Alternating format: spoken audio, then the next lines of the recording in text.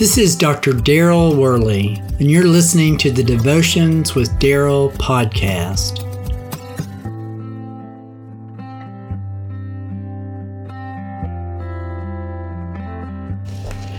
One day, Peter and John were going up to the temple at the time of prayer at 3 p.m.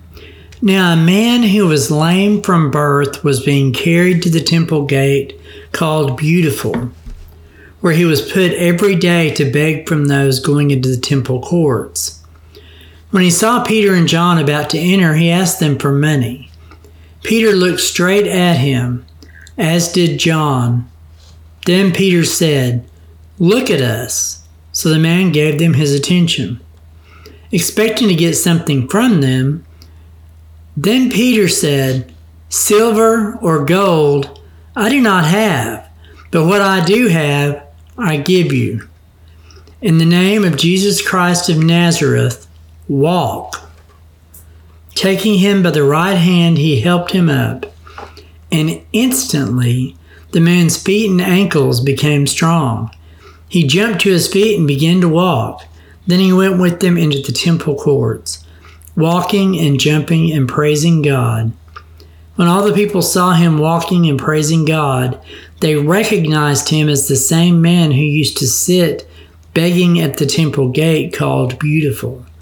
And they were filled with wonder and amazement at what had happened to him. That's Acts chapter 3, verses 1 through 10. Now, really and truly, this is a miracle of miracles. I mean, a man who was unable to walk from birth was healed by faith in Jesus' name.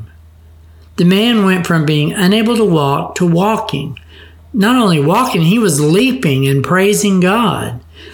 It's no wonder that those who saw this man marveled at what God had done in his life. Have you ever been able to witness God transform a person? Maybe you've seen God break the power of sin, put a marriage back together again, or grant new life after the destruction of terrible decisions. The person was broken by sin, but they were made whole in the name of Jesus. In fact, the Apostle Paul described becoming a Christian as dying to our trespasses and walking in a new way of life. Like the healed man, Christians walk as new people because of the miraculous power of God. This is enough to prompt us to worship because of the transformation that we personally experienced, and to long for God to transform the life of others who are also in our midst.